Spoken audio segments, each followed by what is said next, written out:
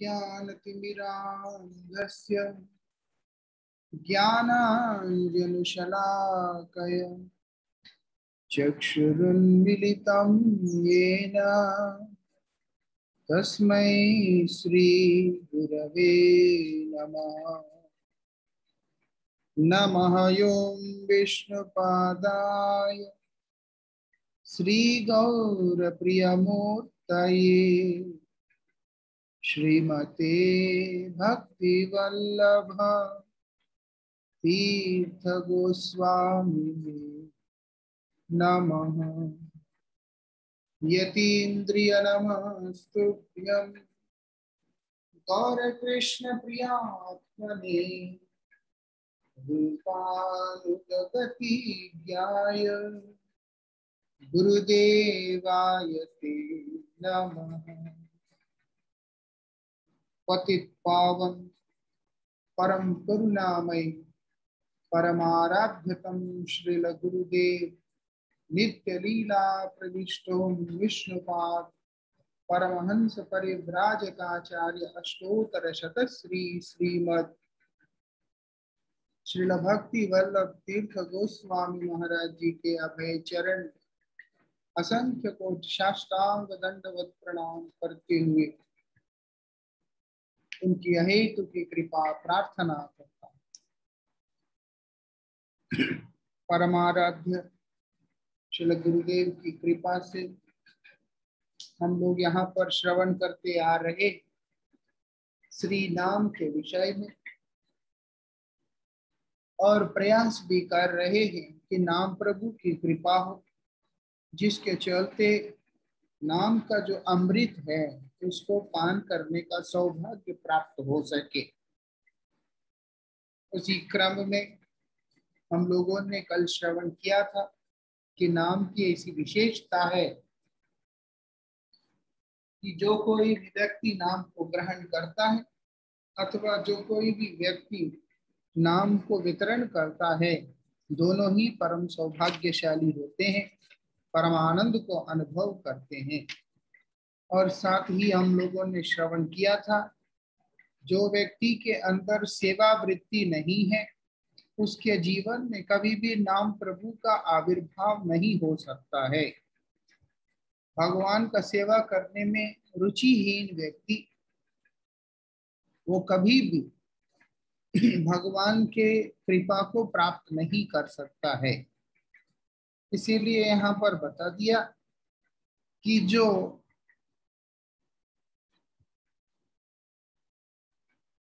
कि हम लोगों के अंदर नाम का कीर्तन करने का अधिकार कहाँ से किस प्रकार से प्राप्त होता है। यहाँ पर बोला, हमारे आचार्य बतला रहे हैं, शुद्ध भक्त के मुखारविंद से, शुद्ध भक्त के मुखारविंद से भगवान का श्री नाम को श्रवण करने से ही उस नाम का पुनर्उच्चारण का जो सौभाग्य है वो उस जीव को प्राप्त होता है। नाम का बार बार उच्चारण करने के बारे में यहाँ पर जोर दिया जा रहा है, वो हमने कल श्रवण किया। वो उच्चारण करना है तो सर्वप्रथम श्रवण करना होगा, शुद्ध भक्त के मुख से हम लोगों को इसको श्रवण करना है। यहाँ पर क्या बोल रहे हैं, जो वैष्णव जो महात्मा भगवान का नाम का दान करके भगवान का नाम देकर हमारे ऊपर कृपा करते हैं, वो हमारे गुरुदेव होते हैं। भगवान का नाम सब सुनाते हैं, सब वैष्णव कीर्तन करते ही हैं, इसीलिए वैष्णव मात्र हमारा गुरु है। लेकिन इसके अंतर्गत विशेष रूप से नाम के माध्यम से जो भगवान के साथ हमको संबंध प्रदान करते हैं, नाम के कृपा से, नाम के माध्यम से जो हमें भगवत संबंध प्रदान करते हैं, उनको हमारे गुरुदेव कहा गया है। मतलब है कि वो हरिनाम ही नहीं होता है, वो हरिनाम के माध्यम से भगवान के साथ हमारा संबंध का जो बीज है उसको वहां पर दिया जाता है। इसीलिए बोलते हैं कृष्ण संबंध विज्ञान दायिने, मतलब भगवान के साथ मेरा किस प्रकार का संबंध है। वास्तविकता में नाम के माध्यम से जो हम लोगों को सिद्ध देह प्रदान करते हैं वही हमारे गुरुदेव होते हैं। वर्तमान समय के अंदर जीव परमबद्ध अवस्था में होने के कारण कि उसको अपना सिद्ध स्वरूप का अनुभूति नहीं होता है, लेकिन साधन करते करते जो आचार्यों के द्वारा बतलाए गए विधि का पालन ठीक प्रकार से करने पर वही नाम हम लोगों को अपना वास्तविक स्वरूप की ओर लेके चला जाएगा। अक्सर लोग सिद्ध स्वरूप के चक्कर में, सिद्ध देह के चक्कर में अलग अलग जगह पर जाके वो लोग भटक रहे होते हैं, लेकिन हमारे आचार्यों ने बतलाया कि मायाबद्ध जीव के लिए केवल मात्र प्राकृत रूप से सिद्ध स्वरूप का अनुगत करने पर उसको सिद्ध देह प्राप्त नहीं होता है। उसके लिए उसे भगवान के श्री नाम का आश्रय में जाना पड़ता है।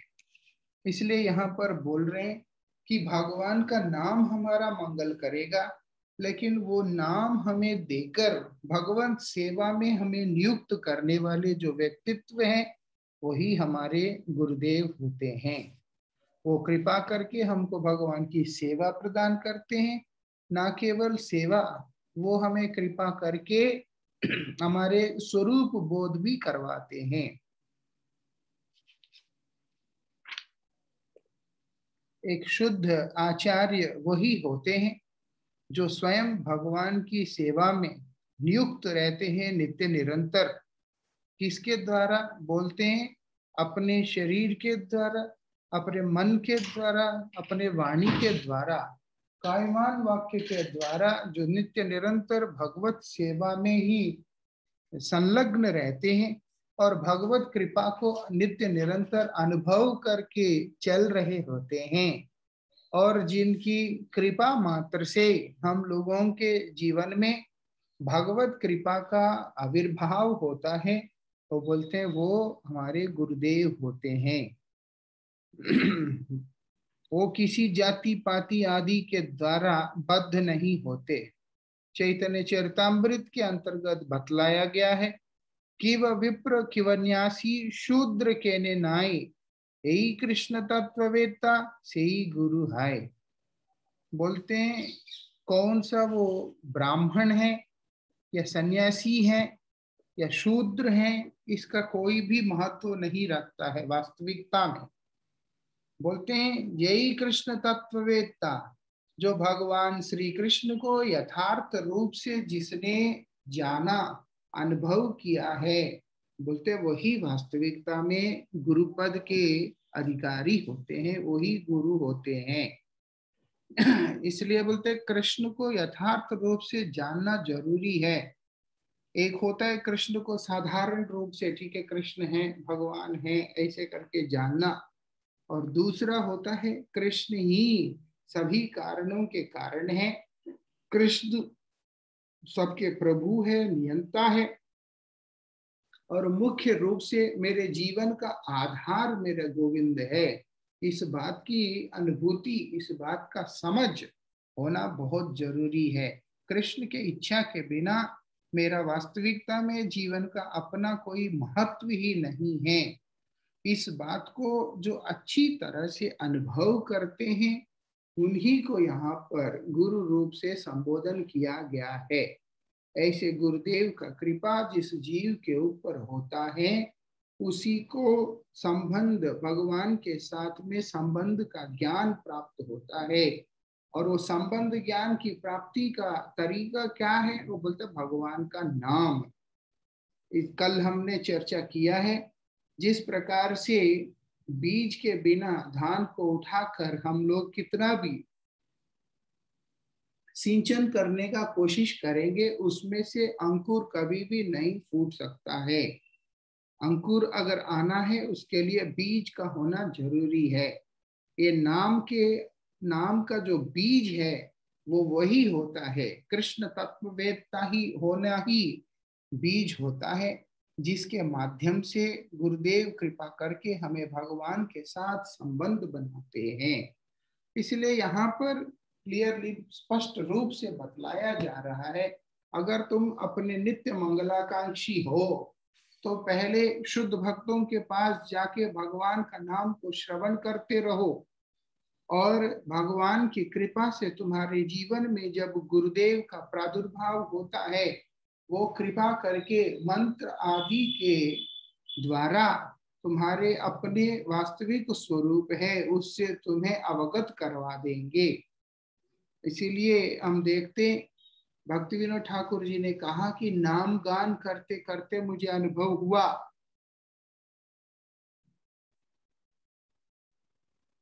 कि मैं भगवान का नित्य दास हूं। लेकिन जो शुद्ध भक्त का आश्रित नहीं होकर नाम गान करता है, उसको केवल भुक्ति और मुक्ति आदि प्राप्त हो सकते हैं, शुद्ध भक्ति कभी भी प्राप्त नहीं हो सकता है। क्योंकि शुद्ध भक्तों के आश्रय के बिना वो बीजहीन नाम को कर रहा होता है। इस कारण से इस संसार के अंदर की जो चतुर्पुरुषार्थ है उसके अंतर्गत उसको धर्मार्थ काम मोक्ष अवश्य ही प्राप्त हो जाते हो, लेकिन पंचम पुरुषार्थ भगवत प्रेम उसको कभी भी प्राप्त नहीं हो सकता है। ये बात हम लोगों को यहाँ समझना होगा। इसलिए बोलते हैं कि कृष्ण तत्ववेत्ता होना जरूरी है। वो कृष्ण तत्ववेत्ता कृपा करके हम लोगों को कृष्ण के साथ में संबंध बना देते हैं। इसीलिए हमको हरिनाम को हल्का नहीं लेना चाहिए। जब हम लोग हरिनाम और दीक्षा आदि ग्रहण करते हैं, उसको जो व्यक्ति हल्का समझता है, कोई कोई जगह पे ऐसे लोगों का मत है हरिनाम ही तो लेना है, जाके ले लो, लेकिन वास्तविकता में ये सही नहीं होता इस तरीके का विचार। गुरुदेव के साथ में शिष्य का संबंध होना जरूरी होता है। वही संबंध वास्तविकता में उसके जीवन के अंदर कृष्ण के साथ संबंध स्थापित करने का रास्ता खोल देता है। इसलिए बोलते हैं हरिनाम को दीक्षा आदि जो विधि है उसको बड़े ही गंभीरता से लेना पड़ता है। शिल भक्ति सिद्धांत सरस्वती गोस्वामी ठाकुर शिल प्रभुपाद जिस समय शिल गौर किशोर दास बाबा जी महाराज जी के कृपा को प्राप्त किया, वो अपने जीवन को वास्तविकता में वही समय वही मुहूर्त में धन्य अनुभव करने लगे थे। अगर उसका इतना गुरुत्व ना होता तो हम लोग देख सकते हैं बार बार उनके द्वारा तिरस्कृत करने पे भी उन्हीं के पाद पद्म में जाकर उनसे ही कृपा याचना कर रहे हैं, क्योंकि वो इस हरिनाम का महत्व को समझते हैं और साथ ही गुरु कृपा और गुरुदेव का अनुग्रह के बारे में भी समझते हैं। इसीलिए उन्होंने ऐसे आचरण करके दिखलाया। उसी गुरु निष्ठा के कारण श्रील प्रभुपाद भक्ति सिद्धांत सरस्वती गोस्वामी ठाकुर जगत गुरु बन के विश्व वंदनीय सिंह जैसे आचार्य के रूप में प्रकट हुए हैं। श्रील नरोत्तम ठाकुर भी इसी प्रकार से लोकनाथ गोस्वामी के द्वारा अनेक बार तिरस्कृत करने पे भी इस बात को समझने के कारण उन्होंने क्या किया, बड़ी निष्ठा और श्रद्धा के साथ में गुरु कृपा को प्राप्त करने का प्रयास किया। कहने का अभिप्राय है हम लोगों को सिद्ध देह के चक्कर में या किसी और प्रयोजनों के चक्कर में यहाँ वहां ना भटक कर अपने मन को कृष्ण नाम में लग्न करते हुए शुद्ध भक्तों के मुखारविंद से कृष्ण नाम को श्रवण करते रहना है। और उन्हीं के कृपा से जब जीवन के अंदर गुरुदेव का कृपा का प्राप्ति का अवसर हमें मिलता है, तो उसी सौभाग्य को हमें बड़े ही सम्मान और श्रद्धा पूर्वक ग्रहण करना चाहिए, क्योंकि गुरुदेव का कृपा ही हम लोगों को भगवान के साथ में जोड़ता है। यही बात यहाँ बता रहे। ऐसे जीव को कृष्ण के साथ जोड़ने वाला जो वास्तविक जो व्यक्तित्व होता है वही गुरु होते हैं। वो चाहे कोई भी जाति का हो, कोई भी आश्रम का हो।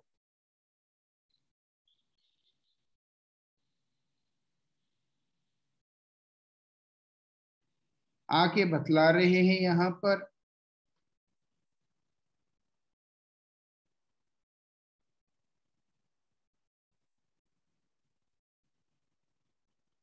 भगवान का कृपा का माध्यम जो होते हैं वो गुरुदेव होते हैं। इसीलिए जो भगवान का कृपा का क्या है, शब्द रूप। भगवान का कृपा का मतलब है कि वो शब्द रूप, नाम रूप जो भगवान है, वो बोलते हैं उनकी कृपा का जो माध्यम वो कौन होते हैं, गुरुदेव होते हैं।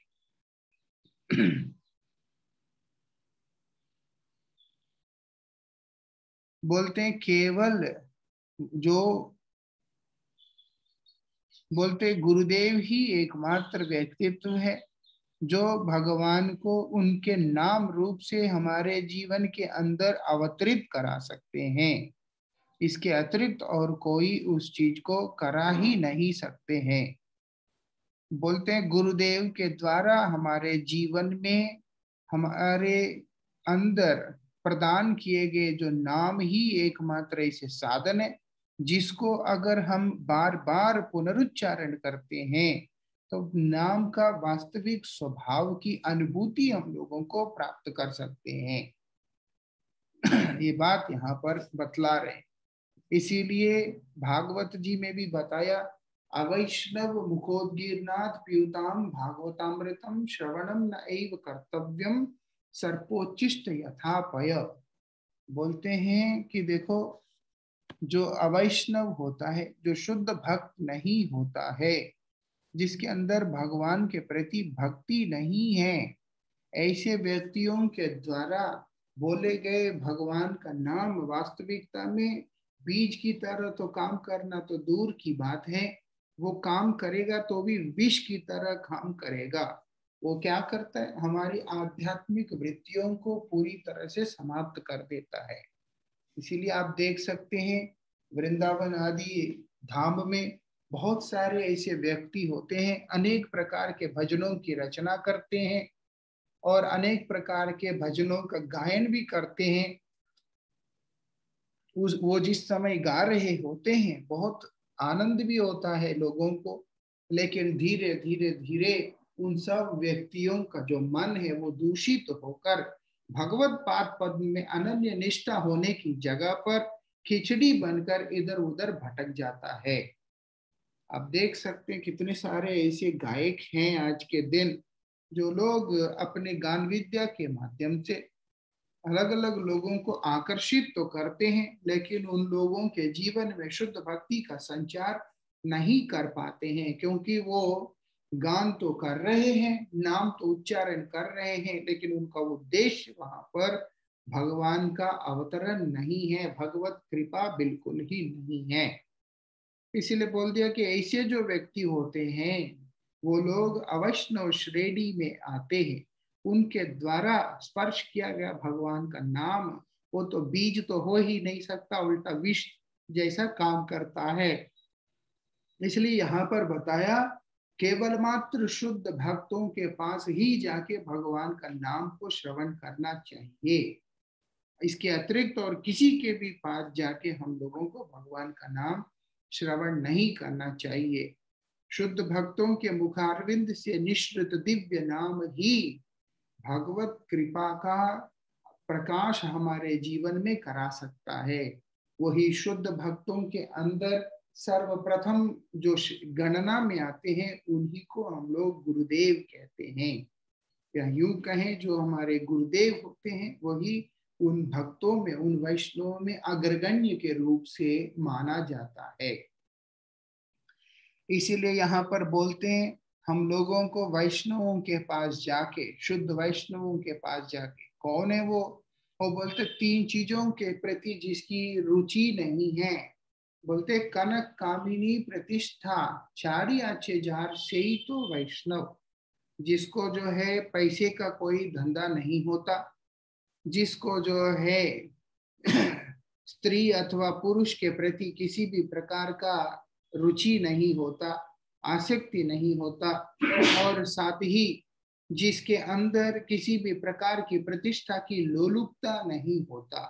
ये तीन चीजों को जिस व्यक्ति ने भगवत सेवा के विरोधी तत्व जानकर इनके प्रति अपना रुचि को पूरी तरह से हटाकर केवल गुरु सेवा को ही ध्येय बना के चलता है, कृष्ण सेवा को ही जो अपना ध्येय बना के चलता है, बोलते वही वैष्णव है। और उन वैष्णवों के अग्रगण्य वो होते हैं हमारे गुरुदेव, जिनके पास आश्रित होकर हम लोग नाम ग्रहण करते हैं। इसीलिए यहाँ पर बताया कि ऐसे गुरुदेव के पास जाओगे और उनसे हरिनाम प्राप्त करोगे। वो हरिनाम माध्यम है, गुरुदेव माध्यम है वो हरिनाम का जीव के साथ जोड़ने में। क्योंकि गुरुदेव के मुख अरविंद के अतिरिक्त और कहीं से भी कृष्ण से संबंध जोड़ने वाला नाम नहीं आ सकता है। ये बात हम लोगों को समझना। इसीलिए बोल दिया गुरुदेव क्या होते हैं, माध्यम होते हैं। माध्यम होकर भगवान का नाम हमारे कान में डालते हैं, उसी को हरिनाम कहते हैं। वो सिर्फ ऐसा नहीं है कि महामंत्र सुना दिया है, वो मंत्र के माध्यम से गुरु परंपरा से कृपा प्रार्थना करते हुए उस कृपा का संचार हमारे जीवन में करते हैं।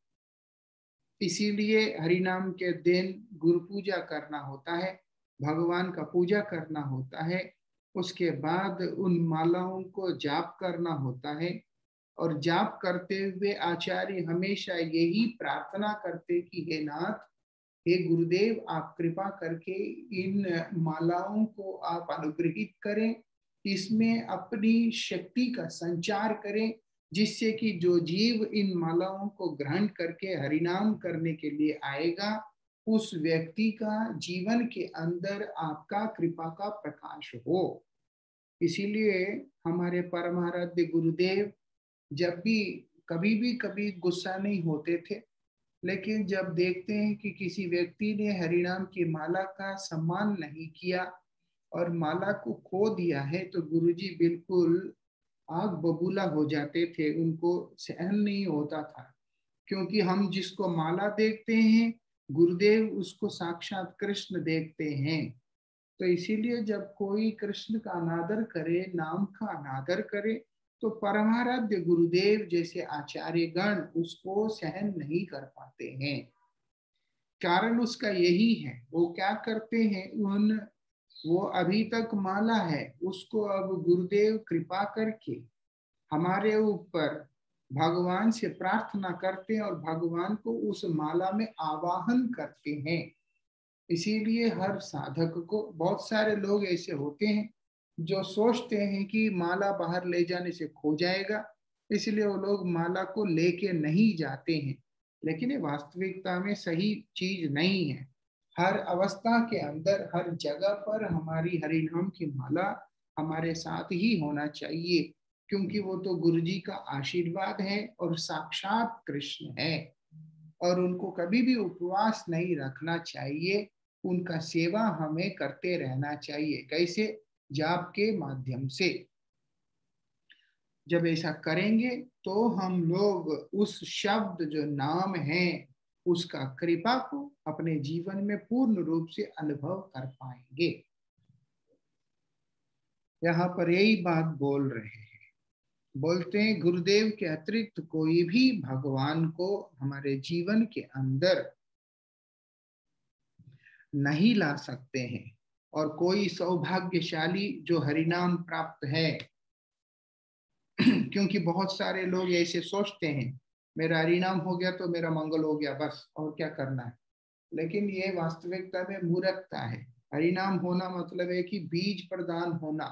अब साधक को उस बीज को लेकर उसको रोपण करना पड़ता है, श्रवण कीर्तन के द्वारा उसका सिंचन करना पड़ता है, तब जाके वो भक्ति का बीज अंकुरित होकर दिन दिन मतलब क्रम से उन्नति को प्राप्त करके श्री राधा कृष्ण के चरणारविंद का आश्रय ग्रहण करेगी।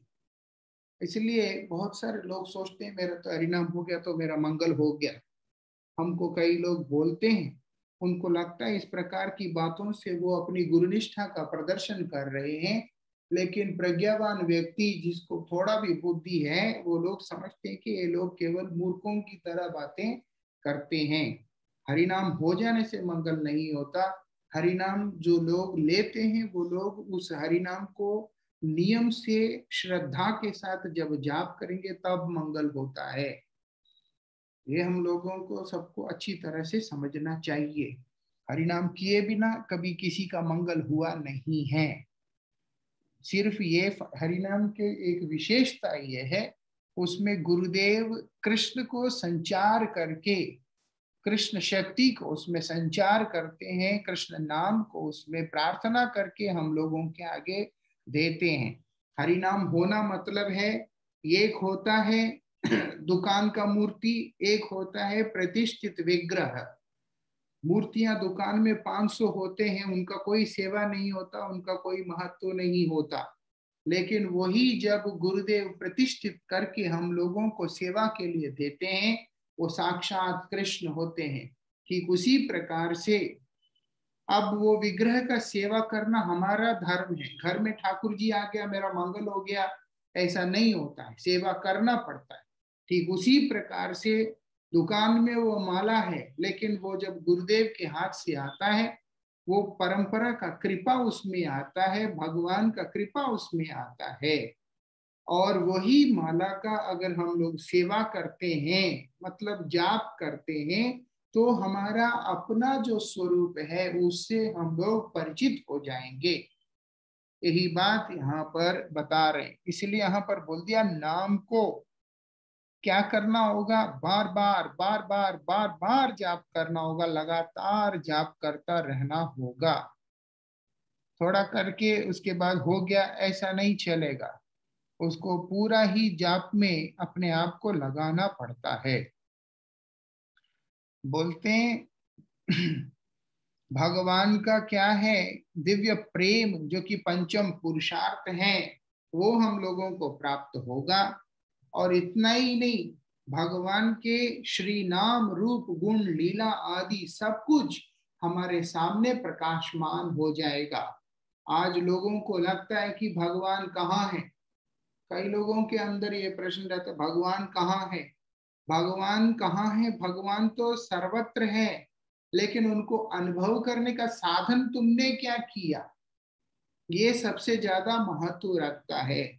दुनिया के अंदर भी कोई भी वस्तु वास्तविकता में साधना किए बिना कभी किसी व्यक्ति को प्राप्त हो ही नहीं सकता।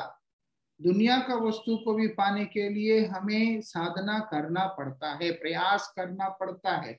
और भगवान को बैठे बैठे बिना किसी प्रयास से ही हम लोग समझ लेंगे, और वो भी अपने अंदर अनेक प्रकार के गंदगी को फंसा कर, वो कभी भी होगा नहीं। हमारे आचार्य इसीलिए बतला रहे, फिर भी चिंता मत करो, तुम जो है, जो नाम तुमको प्राप्त हुआ, श्रद्धा के साथ उस नाम का आश्रय लेकर उसको तुम करते हुए चले जाओ। अपने आप ही तुम्हारे जीवन के अंदर पंचम पुरुषार्थ प्रकाशमान हो जाएगा। इतना ही नहीं, भगवान का दिव्य नाम रूप गुण लीला आदि सब कुछ तुम्हारे जीवन में प्रकट हो जाएगा। यही विशेषता है। बहुत आसान है लेकिन समझने वालों के लिए है, और बहुत कठिन है जो नासमझ होते हैं उनके लिए। नासमझ के लिए ये बहुत कठिन है और समझदार के लिए बहुत आसान है।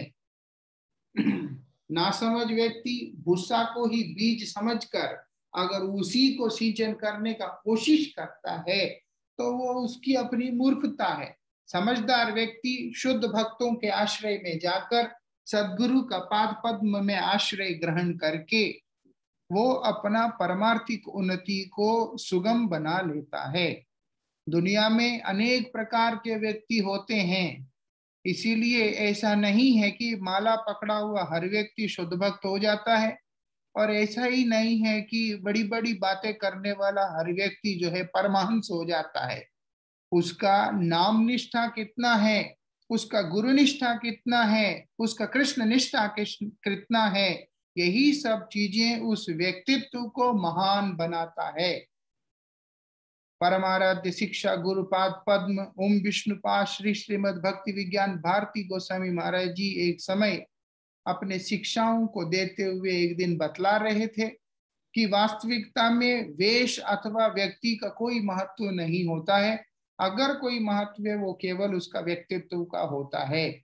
इसलिए भक्त जैसे वेश पहन लेने से नहीं होता है, भक्त बनना पड़ता है। कई साल से मैं भक्त बन गया, क्या भक्त बन करके साधन किया, वो आत्म मंथन हर साधक को खुद अपने लिए करना पड़ता है। मैं तो सब छोड़ दिया, भक्त बन गया, मैं तो भक्त बन गया बोल के खुद को सर्टिफाई करने से नहीं चलेगा।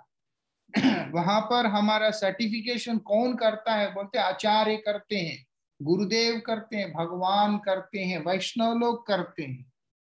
वो लोगों को लगना चाहिए कि अच्छा ये भक्त बना है, ये सुधर गया है, ये अच्छा सा भजन करता है। ऐसे आचरण, ऐसा व्यक्तित्व हम लोगों को अपना बनाना पड़ता है। ऐसे पूज्य महाराज श्री के मुखारविंद से श्रवण किया था।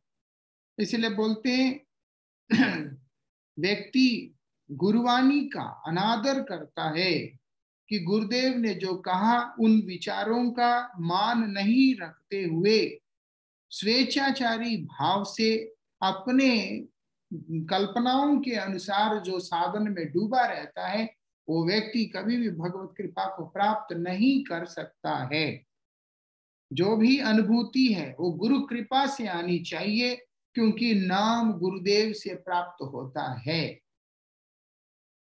उसी से हम लोगों के जीवन में भगवान का नाम रूप गुण लीला आदि प्रकट हो जाते हैं। अगर वो नहीं करते और हम लोग अपने आप को सोचते हैं कि मेरा जो है साधन की आवश्यकता नहीं है, गुरुदेव सामर्थ्य अवश्य हो सकते हैं और होते भी हैं, लेकिन अगर हम लोग उस कृपा को लेने के लिए तैयार नहीं है तो अभी हमारा मंगल नहीं होगा। बीज में फसल को देने का ताकत जरूर रहता है, लेकिन अगर उस बीज को रोपण ना,